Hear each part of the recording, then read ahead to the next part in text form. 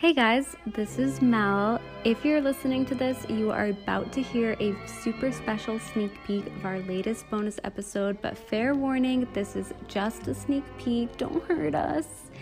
It's totally optional to subscribe, but if you're interested, you can check out our Patreon by searching Significant Lovers Patreon online. Hope you enjoy.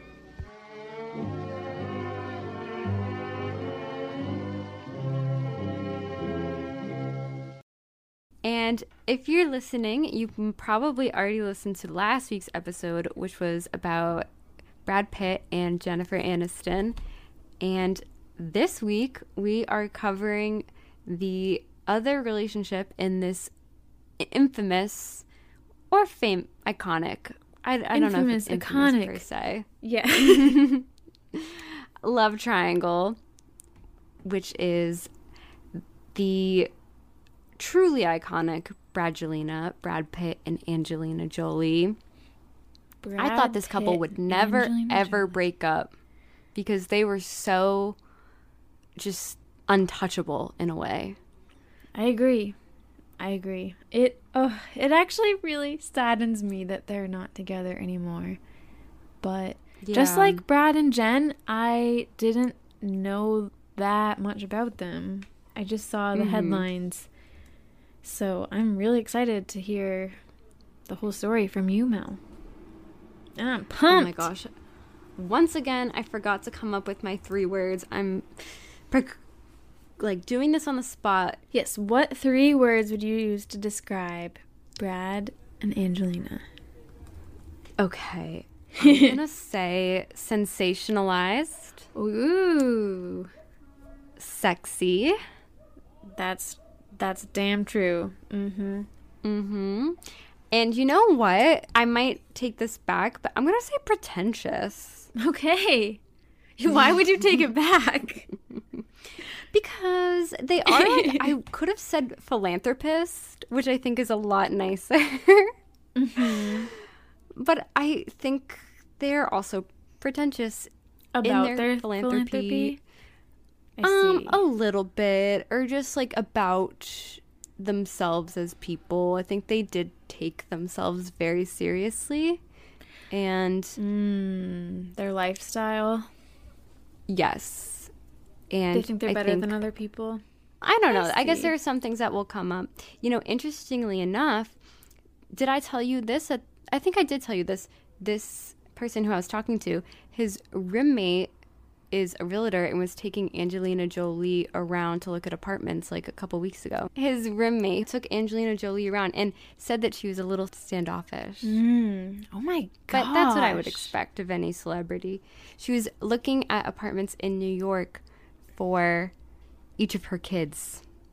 Wait, one for each? I think so, or at least the ones that are over 18. Oh my god. Okay, that is rich. That's insanely wealthy. And not just individual, she was looking for multiple units within the same building. Oh my god. What neighborhood? I don't know. I forget. I think it might have been the Upper East Side or something. My god. Or West Side.